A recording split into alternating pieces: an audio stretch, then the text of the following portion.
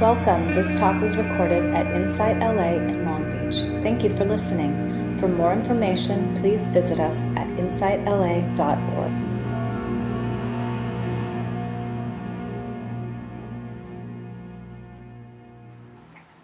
Namo tassa bhagavato arahato samma sambuddhassa. Namo tassa bhagavato arahato samma sambuddhassa. Namo tassa bhagavato arahato samma sambuddhassa. Buddhang dhammang sanghang namasami.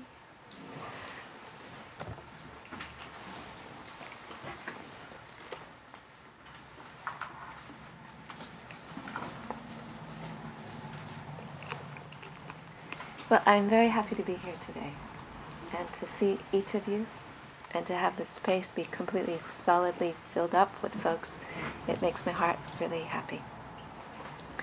I want to talk today about love and bringing love into a world that's filled with fear and anger, hatred. And what I want to start with just saying that in the Buddha's teachings, there's two wings of the teachings. The wings of insight and wisdom, and the wing of compassion and love. And they're not distinct and separate, they are interconnected, because when we have a deep appreciation for the way in which things are not separate, when we have a wisdom, when we have insight into the nature of things, then the natural response of that is of feeling the way we are connected and to understand the importance of coming forward with a heart of loving kindness. When we feel things, when we feel the impact, when we feel what goes on for people, when we feel what's going on in the world, then it also allows us to begin to reflect on the causes and the conditions that have given rise to that, and wants us to engage in a way where we are seeing how these two things are connected. They're not separate. Wisdom and loving kindness are dovetailed together. But for the moment, what I want to do is reflect on loving kindness and reflect on the heart that is filled with compassion, and particularly in our world, which is, feels like it's falling apart really quickly, There is so much that's trembling and shaking, and there's so much which is genuinely terrifying that is going on. There is so much that is in the news that is filled with hatred and filled with violence and filled with exclusivity in a way which is shocking and threatening, and the system wants to curl up, and there's all kinds of responses to it, but it's really hard to face it, to meet it, to know how to respond to what's happening. And so I want to talk about that because it's up for everyone, it's up for all of us, it's in our faces every single day, it's up. How do we deal with it? How do we deal with this level of fear, and how do we deal with this level of hatred that's in our faces these days? And so I want to start by talking about, okay, how do we deal with it when it's in our own body, hearts, and minds? When we are feeling terrified, when something is going on in our health and we're out of control and we don't have the answers and all of a sudden we're feeling frightened. How do we deal with that? I just came from Santa Rosa, and the first thing that happened was I had to evacuate with my mom, my 87-year-old mom. She had to evacuate at 3:30 in the morning. And, and there was this unbelievable amount of uncertainty about what was happening. And so we went to one place and it wasn't safe. And then we went to another place and it wasn't safe. And so we had to go to another place. And it's well, how do we know? And what's going to happen? And there's all this uncertainty. How do you meet that uncertainty in your own body? How do you meet the fear of not knowing in your own body? And so a lot of the times what happens for us is we move towards wanting to grab hold of certainty. Our mind moves towards trying to fix onto something that we can hold on to. And in that situation, there wasn't anything to hold on to. There wasn't any place that we could go to in Santa Rosa that was safe. one place was safe, and then the next 5 minutes it wasn't safe, and then they moved, and then they had to move again, and it was just like this constant movement of lack of safety and lack of information and lack of certainty. So to try and grasp on to safety in a situation that has no safety is a setup for anxiety. So you've got to move into what you know you can rely on, which is not that there's going to be a place that's safe, but that we can stay in process with the uncertainty. Okay? It's a different kind of positioning than grabbing hold of a place that I know is going to be okay. There was no place that was okay. Not in Santa Rosa. And so then I left with Mom. We came back. We settled in. Mom was okay. The Pauliuses are okay. Neither of our places crashed. And then I came back and my health collapsed because of the toxicity. And so my system was shutting down. And so it's like, I can't think. I don't have any idea. I can't process things. How do you make choices when you can't process? You don't. So blessed be, there are people who care and love, and they got me out of there. I couldn't do it. I didn't have the cognitive functioning to do it. So the mind is shutting down, and the very thing that I have relied on to get me out of trouble is not functioning.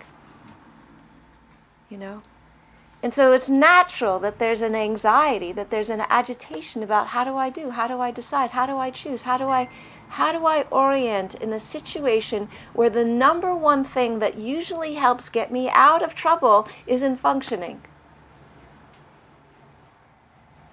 Relax into what I know. And to relax into what I can do. Relax with the friends and the support and the love that's there around me. And trust that. So, I'm a little bit of a medicine woman. I know about detoxing. I know about diet. I know about rebounding. I know about mud baths. I know about, I know how to take care of some of this stuff. So I went home, grabbed all of my medicines and my potions and my everythings, and packed the car, off we went, and started to do this detox process, So cleansing, clearing, getting the stuff out of my system. I still don't have any big answers, but I have a tiny little bit more information. I'm starting to feel better. At least the brain is functioning. I can string 3 consecutive sentences together without looking like, I've just smoked, 5 joints or something.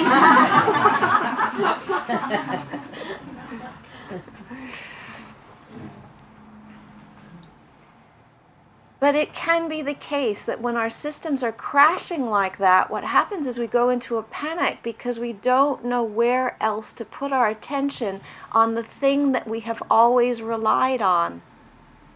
And it's not working anymore. So we need to learn how to meet, to touch the thing which is not working and lean into what is working. To start with the few pieces of information that we have confidence with, and see what opens up with that.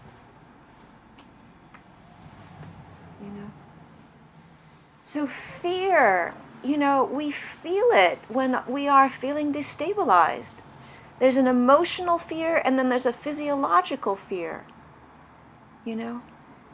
And so people were saying, well, the problem is really it's the way your emotions are reacting to the situation. And I thought, well, it's possible. And so I went to go see my friend, and she muscle tested me. And it wasn't my emotions. It was my physical body was reacting to what was going on. I was having a reaction to the toxicity. It wasn't actually my emotions. It was my physical reactivity. So there's a physiological fear that we can experience when our systems are in danger. And that's just what happens when we have physiology, When you can't breathe, or the breath that you're taking is poisoning you, When the environment you're in is not safe.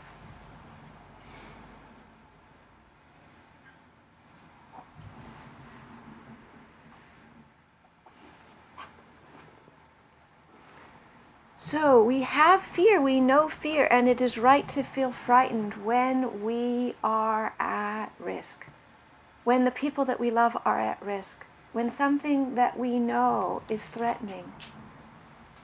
It is our natural response to feel frightened. And so we can engage in battle, trying to fight it, or we can finesse our way through, leaning into what we do know to be true, and find a way to move towards neither rejecting what we're frightened of, nor succumbing to it.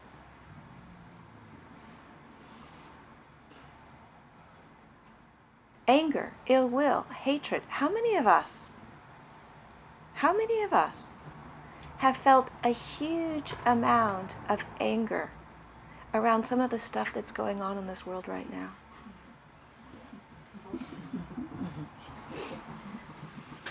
You know, it's not often that I speak about my own political views and opinions, because it may be that there are people here who don't have the same political views and opinions. And so I don't mean to say this as a way of suggesting that the way my political views and opinions are the ways yours should be. I'm using this as simply an example. I do not normally have violent thoughts. I do not normally think about taking people out. And that thought has arisen.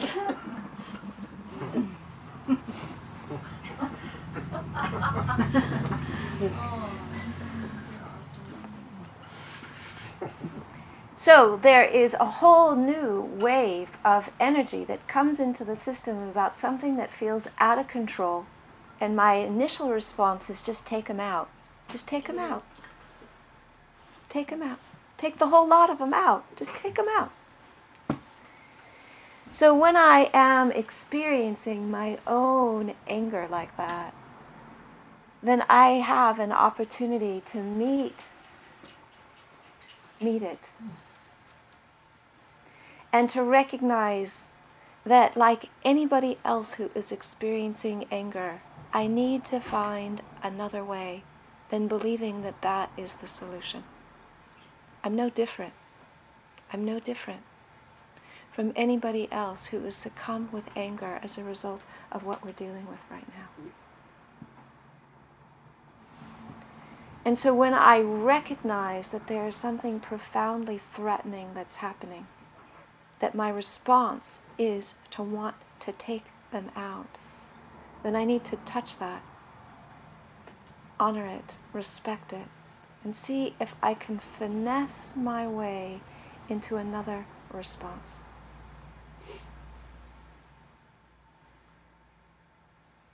It isn't by doing battle. It isn't by saying, I am superior to anger. I don't experience that. It's by meeting it in myself and recognizing it is there for a reason. It's there because I feel terrified. And how can I come back to what I know to be true and stand in a ground that doesn't cause me to battle? And find that in myself and let that be the place that I live from, lead from, speak from. How do I do that? So my beloved 87-year-old mother is in Santa Rosa. And I moved to Santa Rosa because I wanted to be there to help support her, And all of this stuff is coming up, and I get ejected out of Santa Rosa. My health is collapsing. It's going to be months before the toxicity of the environment settles, And I have no idea what's going to happen, whether I can stay there or not stay there, whether I have to liquidate my assets in my apartment. If I do that, the chances of being able to move back. So my thinking is going like this, It's like, how do I fix it? How do I do it? What do I do? What's the answer? Can I get well fast? Can I do it quickly? How do I fix it so that it works for everybody, so that I can be okay and the people that I know can be okay? And I don't have an answer. There is no answer. I'm dealing with a whole bunch of things for which I cannot Google an answer. And so my thinking was just like revved up. How do I figure it out? And it wasn't leading to anything other than more tension and more tightness and more contraction and more anxiety and more feeling like I can't do it. I failed. I'm hopeless. The whole thing is hopeless. And then I start seeing everything hopeless around me.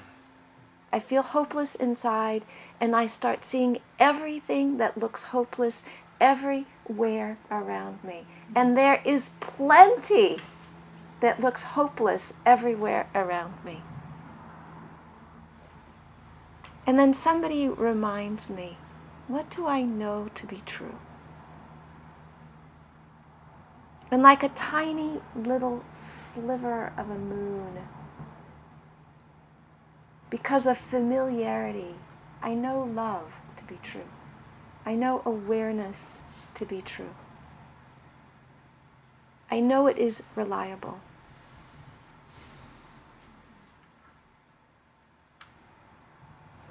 And so I go there.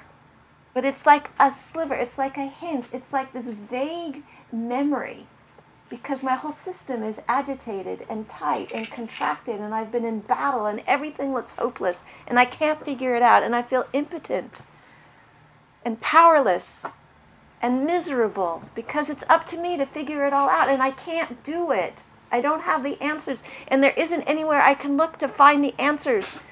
And it's all desperate, and it's all urgent, and it's all happening, and it's all needs to be figured out right now. And I can't do it.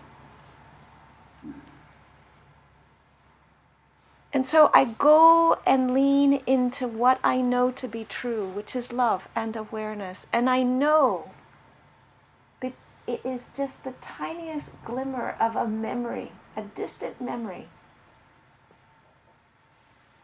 And I relax into that and allow it to fill. And my body to relax. And to brighten. And to clarify. And to hold.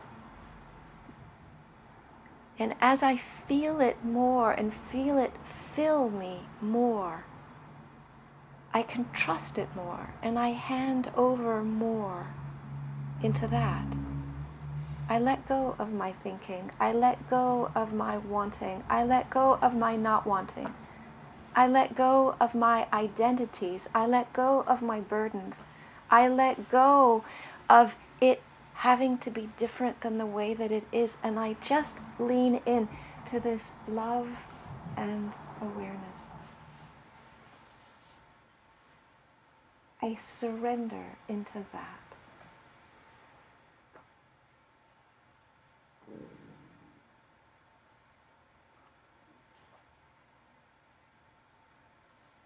And something shifts.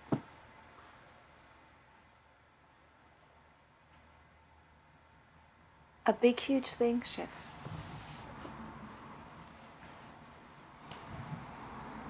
And I feel calm and peaceful and clear. And all of a sudden, there are no problems. And nothing in the outer world has shifted one drop. And everything is different.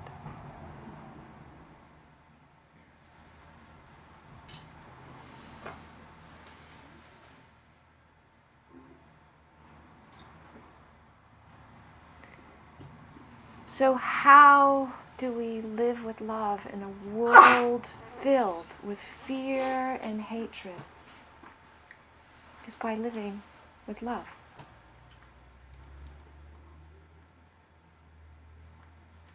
In a world that is filled with fear and hatred.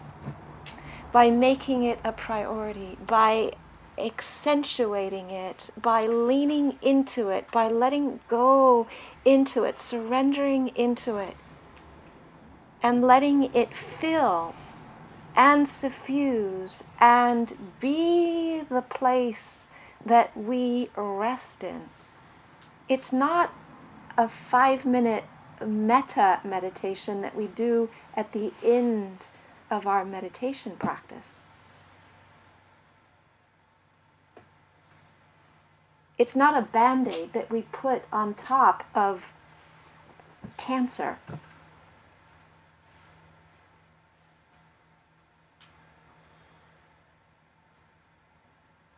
It's a total surrender into it, letting it transform and take us over. It's a radical relinquishment of being separate from that.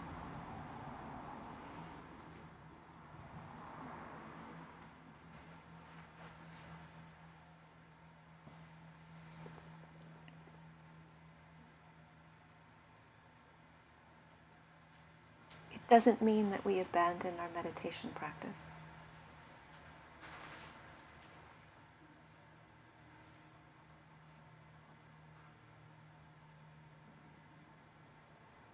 But we don't let our meditation practice occlude, obscure, limit, prevent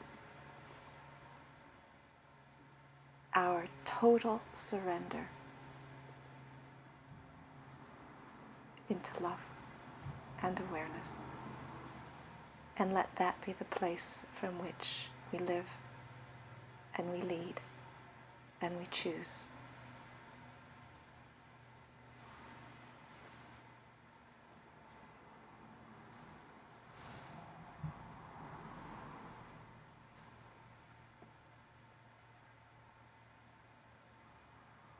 I still don't have answers about my place and my house and how I'm going to take care of my mom. But I'm not worried about it right now.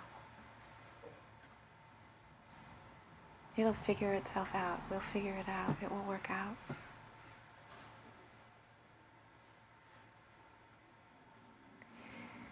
And so the incredible blessing of what we are navigating is that it is so intense and so extreme in so many, many ways that our ordinary illusions are falling apart. And the Band-Aids are a joke.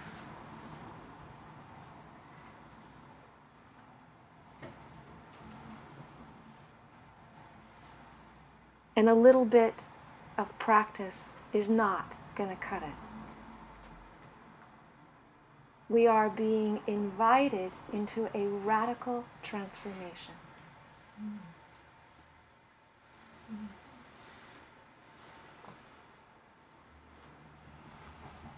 And that is the blessing.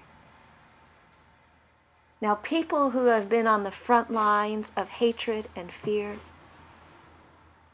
people of color, gay people, people who are not white and male and Christian, know about fear, know about hatred in a way that is shocking for us to realize that that has been a daily reality of theirs from the time they were born. And so part of what is happening is the veils of our illusion is being stripped away. What we are seeing now has always been there for many people, and we have not seen it.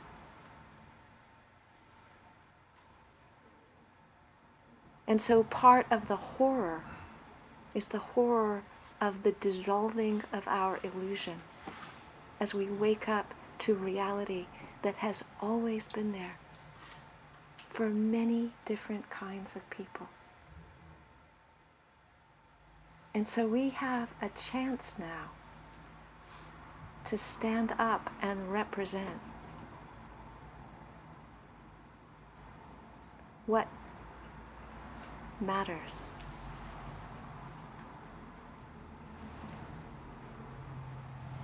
Not just in our own individual lives, in our own little families, in our own little houses, but with people that we see, that we care about, that we know, that we love, that are part of our community, that are part of who we are, that whose intelligence and experience makes the richness of our life richer because it's different than ours.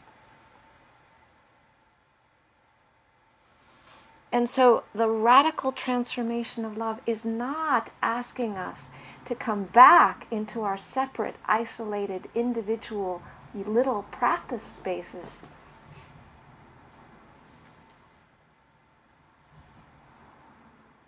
But to ask what is needed now. And how can we, in 2s and 3s and 4s, in 5s and 10s, come together and help support living with love. Not in some kind of mushy, marshmallow, pink smear on top of life.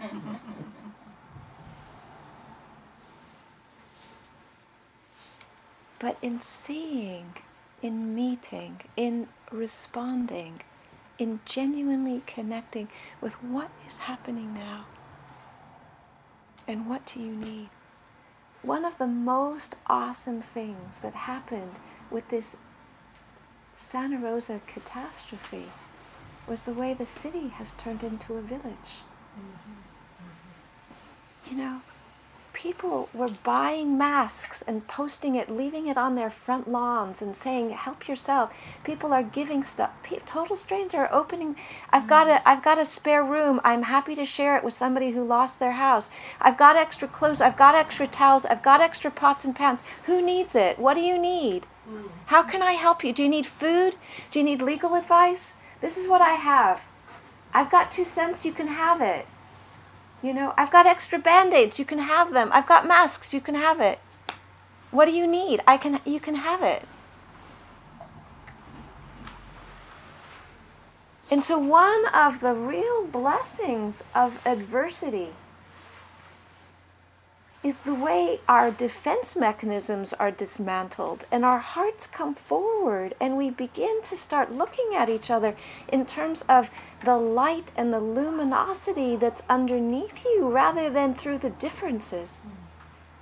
That fire did not discriminate against race or economic boundary or gender or sexual orientation or education or profession, or ethnicity, or religious belief. It burned everybody the same.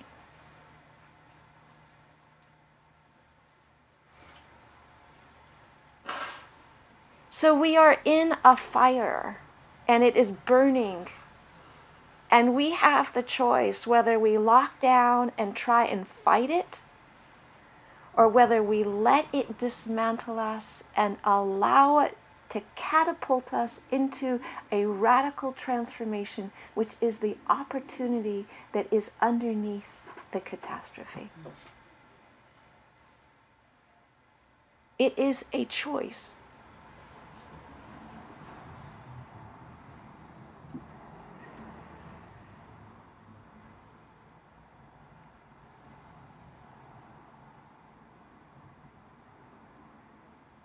Try fighting fire.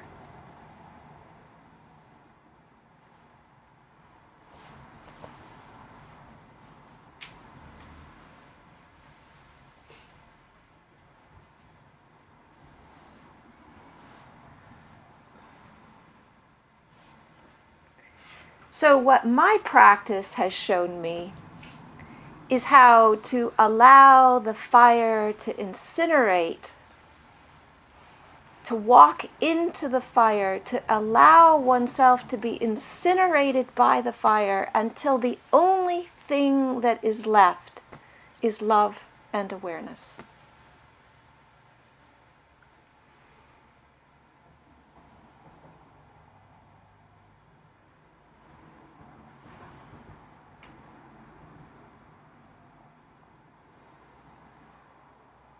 to walk right into the fears, to walk right towards the anger, the hatred, to not shy away, to not identify, to not believe it, and to not deny it, but to use those energies for the incineration process itself in order to catapult us into another way of being, where we are standing in love and awareness, rather than giving lip service to it.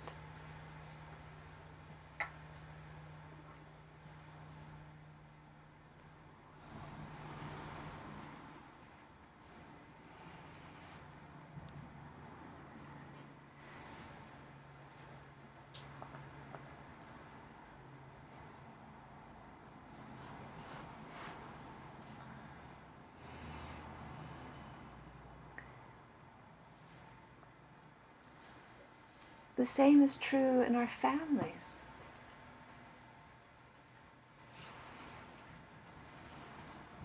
The same is true in our communities, where people disagree. They have totally different opinions about how to move forward.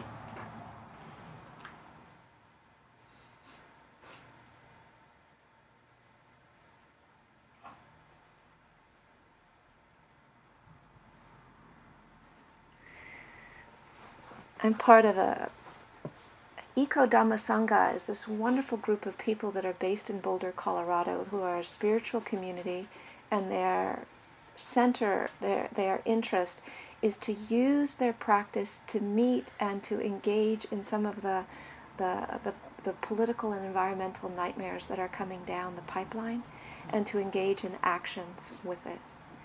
And they do it from a place of heart, from a place of connecting with each other, from a place of presence. And then from that, they consolidate around some local as well as national issues and engage in some kind of activism. And one of the email threads that I got was really telling, because a woman was talking about a Muslim woman and her daughter were in a diner, and somebody shouted at them, "You have no reason to be here. Get out of here. Go home." And a man who was big and tall and tattooed stood up and he says, "I'm in the armed service, and it is my job to protect the citizens of this country. And you are a citizen of this country. Let me escort you so that you feel safe to have your dinner." And so he stood up next to her and her daughter and gave her the safety that she needed to go through the line past this man who was terrorizing her and telling her she had to leave.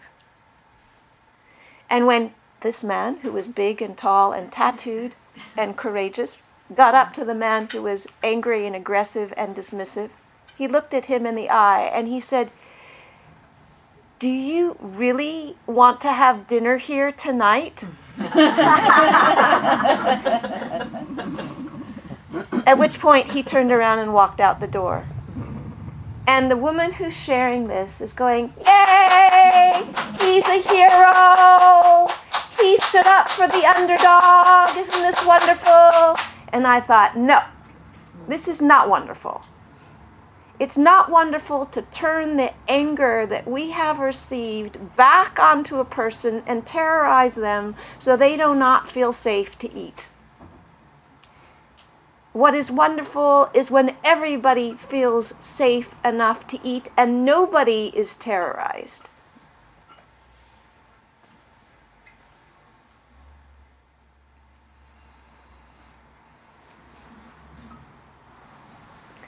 And that is going to take a growing up, because where we are at is that we actually think it's okay to kill the people who do not believe in inclusivity.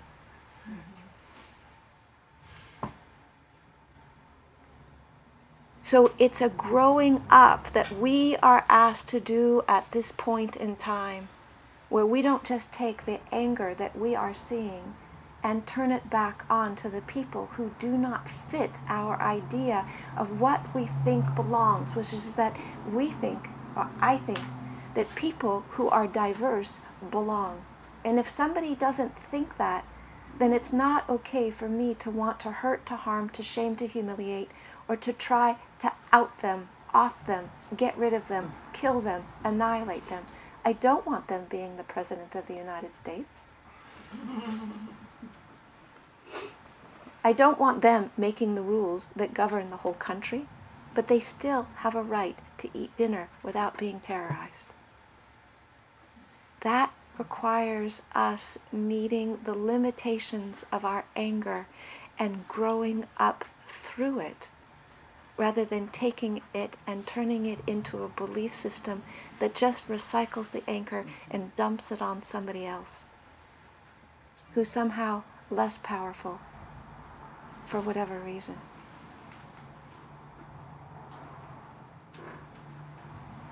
And that is where we're at right now as a people. To learn how to meet the fear and the anger that is around us from this radical place of love, and rather than dump it on somebody downstream who somehow, for whatever circumstances, is less powerful than we are in that moment, to say, no, we need another way. We need another way where everybody's basic needs can be respected. Not just the people who are in the power dominance position. And so we are invited to meet our own fear and our own anger, our own hatred, not in a way to shame ourselves, judge ourselves, criticize ourselves, but in a way where we can use what we know ourselves to be true to catapult us into a place where we are standing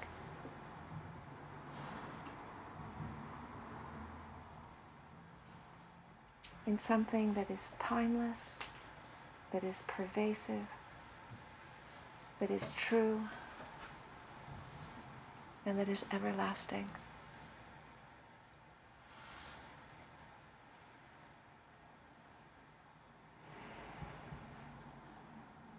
Where we are embodying the refuges, not giving lip service to them.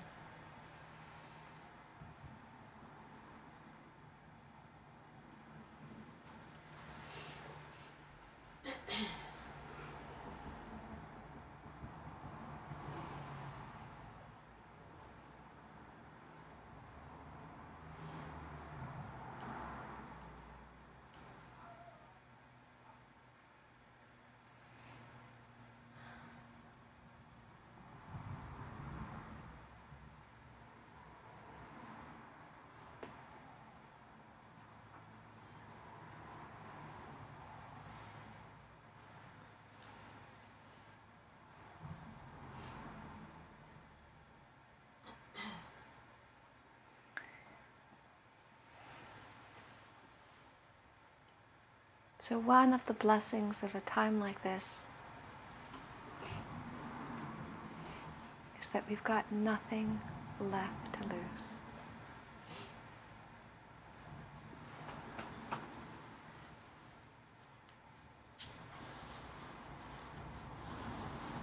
Nothing left to lose.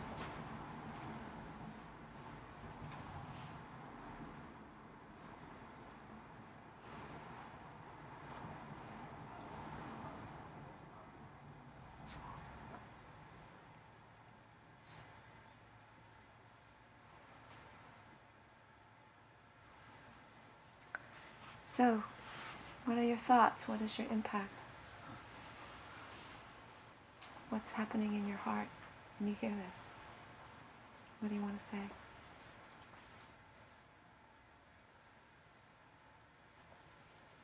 You vocalize what I've been struggling with for the last week or 2 or 3 or 10.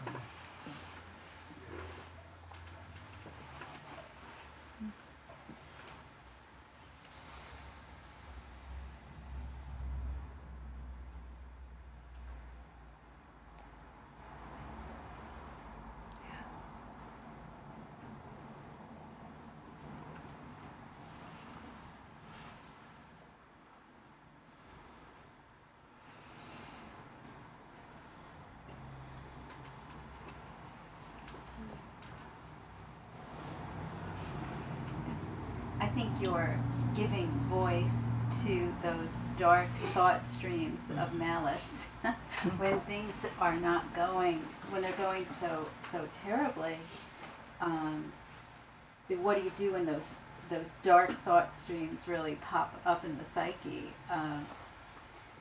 And I was listening to Robert Thurman on a podcast about, and he's describing the political difficulties of the world very, in such an articulate manner. This oligarchy kind of thing, and my moment this week, so many, but the tax bill really flared me, but he made this point about how we have to be happy warriors, that we can't protest unless we find peace and happiness and sweetness. And so I appreciate your talk, because you're really elaborating that thread. And he talked about it serves no purpose to be an angry, violent-filled, oppositional advocate or warrior or political opponent, that's not going to serve the state of the world. So thank you for maintaining that thread. It's very difficult. Because it's asking us to both escalate our spiritual practice as well as grow up. At both. Because if we don't have an access to refuge, we don't have the juice to sustain in the heat. And yet our growing up is this navigating these different levels of needs. And the more grown up we are, the more we have the capacity to see everybody is where they're at, because they're at their own developmental stage. And the more mature we are, the more we can appreciate where other people are at. The more we appreciate where other people are at, the more we can speak in ways where they can hear what we have to say. And so we are both being asked to,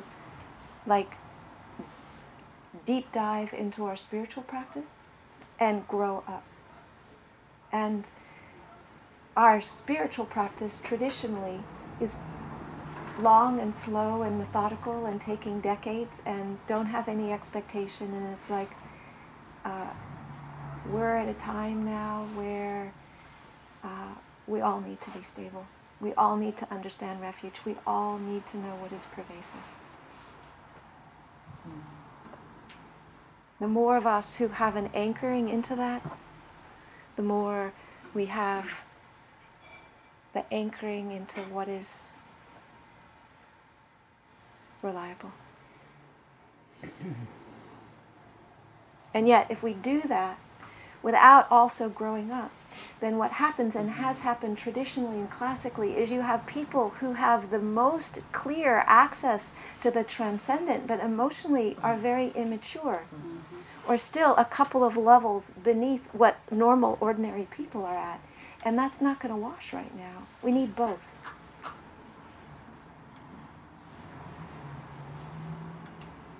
Yes, please. Yeah. I struggle with the nothing left to lose. I think that when I try to engage in love, that statement, nothing left to lose, unfortunately we have a lot left to lose. In terms of rights and things that are on the table right now to be taken away.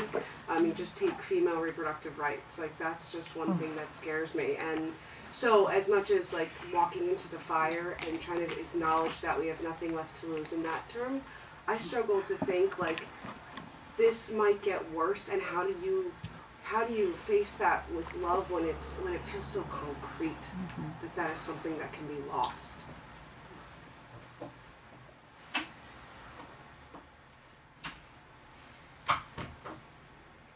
When I step back a couple of steps from the horror of the political climate and the kinds of things that are changing right now, and I look at what's going on globally with the climate change, what I'm aware of is that we are very, very, very close to a tipping point that actually means that life is not sustainable on this earth for any living being, okay?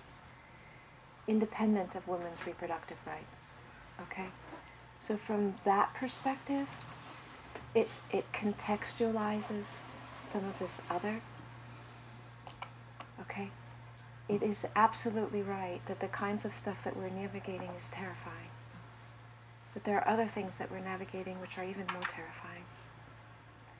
And because it's all interwoven and connected, I think we've gone past trying to fight single issues. And so I think what is needed is a way of looking at this where we're coming up solutions that are changing the landscape rather than focused on protecting particular individual rights. Which is part of the reason why I'm talking about we've got nothing left to lose now.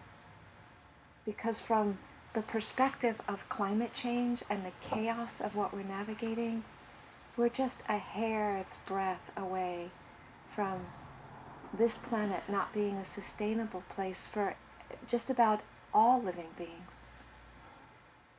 And that's what I mean. And that is so terrifying, so unfathomable, so hard to wrap one's mind around. It's easy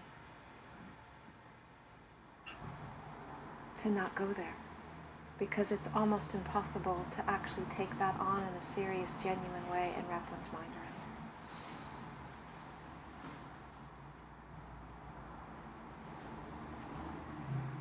Yes, please.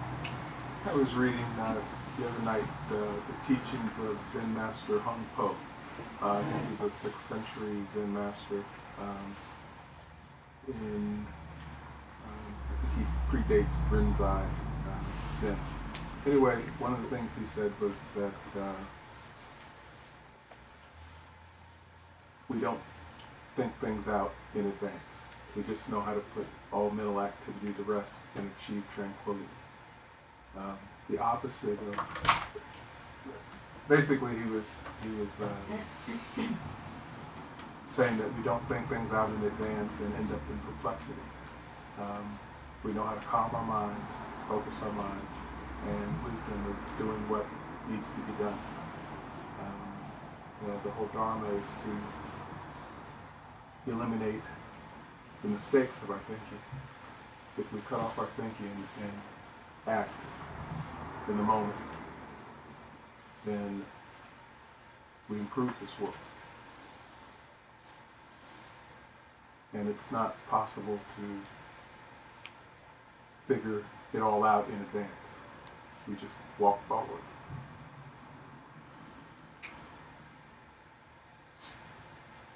Beautifully said. Thank you. You're welcome. Thank you.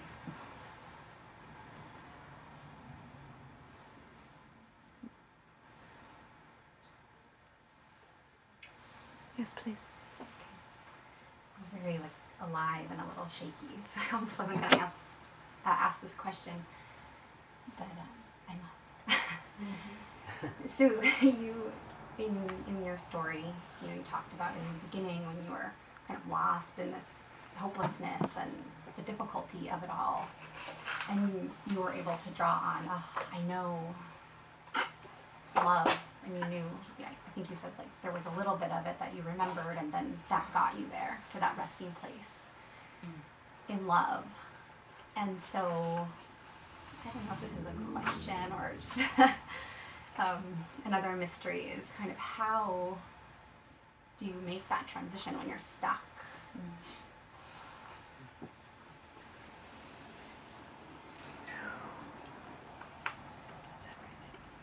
It is everything. It's a huge question, and it's a really important one. It's a $64 million question. And I think that's where practice and community and teachers are support, because we can remind each other wholesome things, we can remind each other unwholesome things.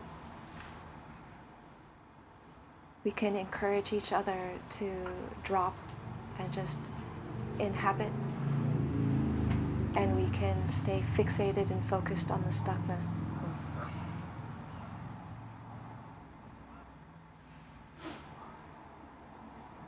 It will take more than 15 minutes to give you a somatic experience of that. But we can try. We can try. Just right now. Just right now. Don't think about the stuckness. Right now. Just become completely present to what's present in this room right now. What you see, what you sense, what you feel, what you hear, what you know is happening right now. And lean into that. And when you lean into that, lean into it. Let go into it. Give everything to it. Let go of your past. Let go of your future. Let go of any ideas about who you are and what this stuckness is all about. Just lean into it. Completely.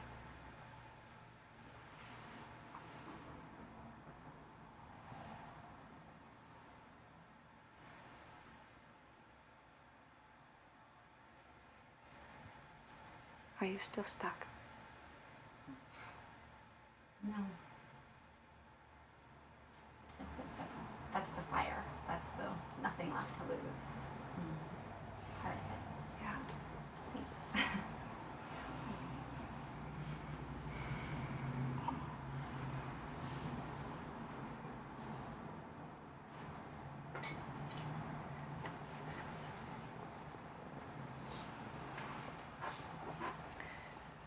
I want to close with a loving kindness meditation, a dedication, and then some announcements.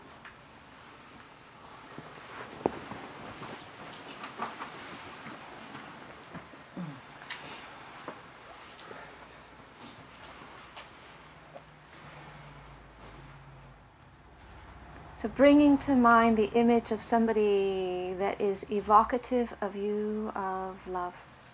It could be a person, it could be a pet, it could be an animal. It doesn't matter. It could be somebody alive or somebody gone. It's somebody that evokes love for you. And bring them into your mind. See them clearly.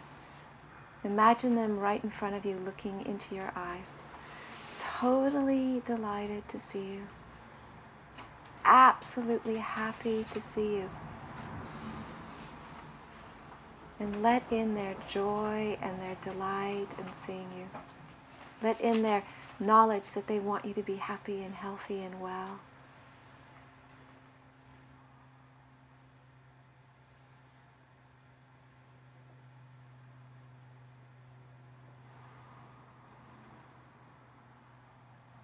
Let in their love, their care, their tenderness, their affection for you. Let it in. Let it in and let it warm you up. Let it open you up. Let it break you open.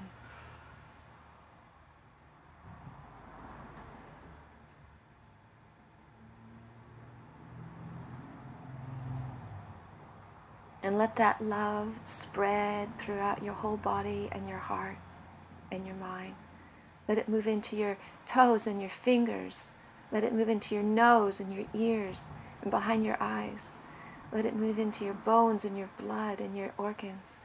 Let it move throughout your whole body and let it warm you up and relax you and open you up.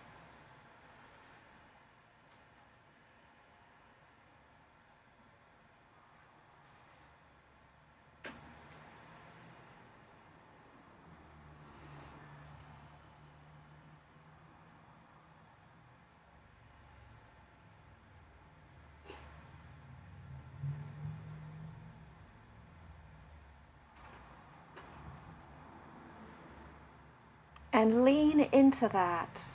Lean into it. Give yourself to that feeling of love. Let it take you.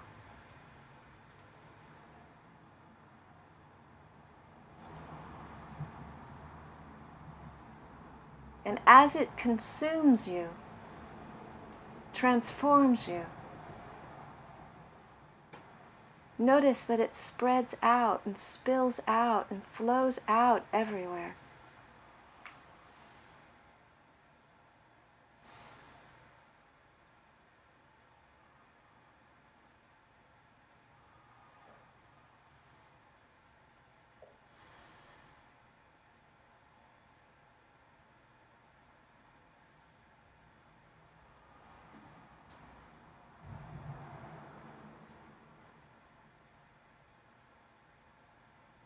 and keep surrendering to the love.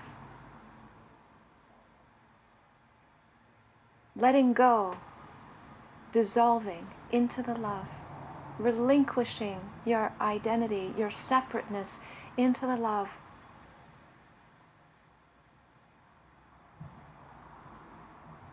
And let it flow.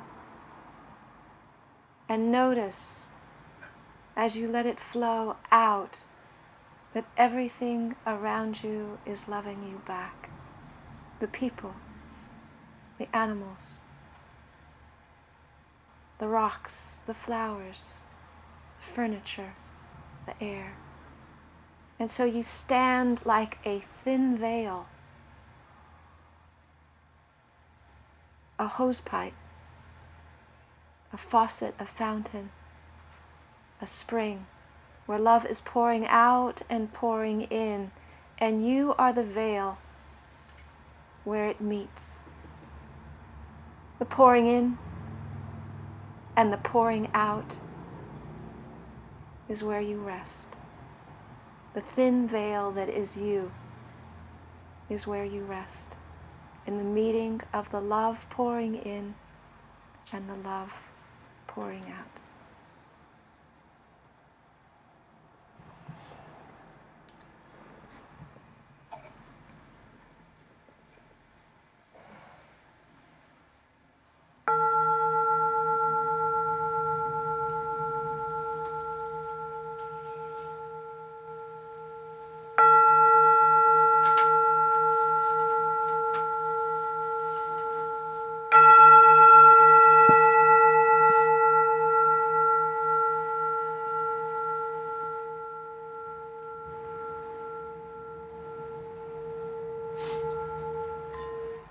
I'd like to dedicate the efforts and the blessings of our time together, and so just coming into presence and thinking about the efforts that you made to be here today, the efforts of this group to be sustaining, the efforts of having a place, of having community, of having teachers and teachings, and just recognizing the value, the impact, the blessing, and allowing the blessings of what has happened here today to spread far and wide so that all beings everywhere,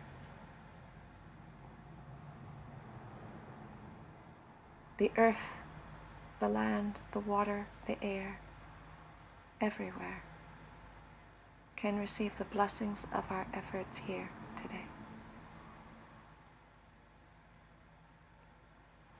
So, I was asked to speak about dana, generosity, and I want to talk about it. You know it probably as the Pali word generosity. And in the Buddhist tradition, the tradition is that teachings are given freely. And that's true. From the time of the Buddha, the teachers have offered their teachings and they haven't been paid for it. But there's another way in which dana is also metta, loving kindness. Dana is metta because when you give freely, when you give without expectation, it connects you with your own goodness. When you are connected with your own goodness, it cuts across your own critical mind, your own judgment. It's an absolute counterbalancing force to the forces of fear and ill will that arise in our minds. But it's also an act of loving kindness, because when you support the teachings and the teachers, they are there to support you. And so it is not only about generosity. It's about creating a fabric from which the field of loving kindness that sustains you can continue. I have a sign-up sheet if you want to be on my newsletter. There are some flyers about mentoring and morning meditation. Being houseless, it's going to be a little curious how I'm going to navigate this, but I have determination to try. And the Awakening Truth organization, which continues, is looking for more involvement on the board. We need a secretary. and there's some other logistical things in terms of web support and organizational support that is needed now. And so if you are interested in the mischief that I get into, sign up and let me know that you'd like to help out, and I'll reach out. Okay? I am by nature a visionary and hopeless at organization and administration.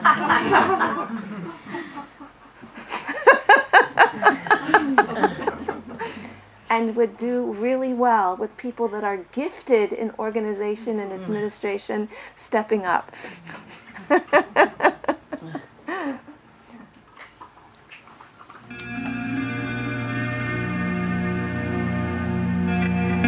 You have just listened to a recording from Insight LA in Long Beach. For more information, please visit us at insightla.org.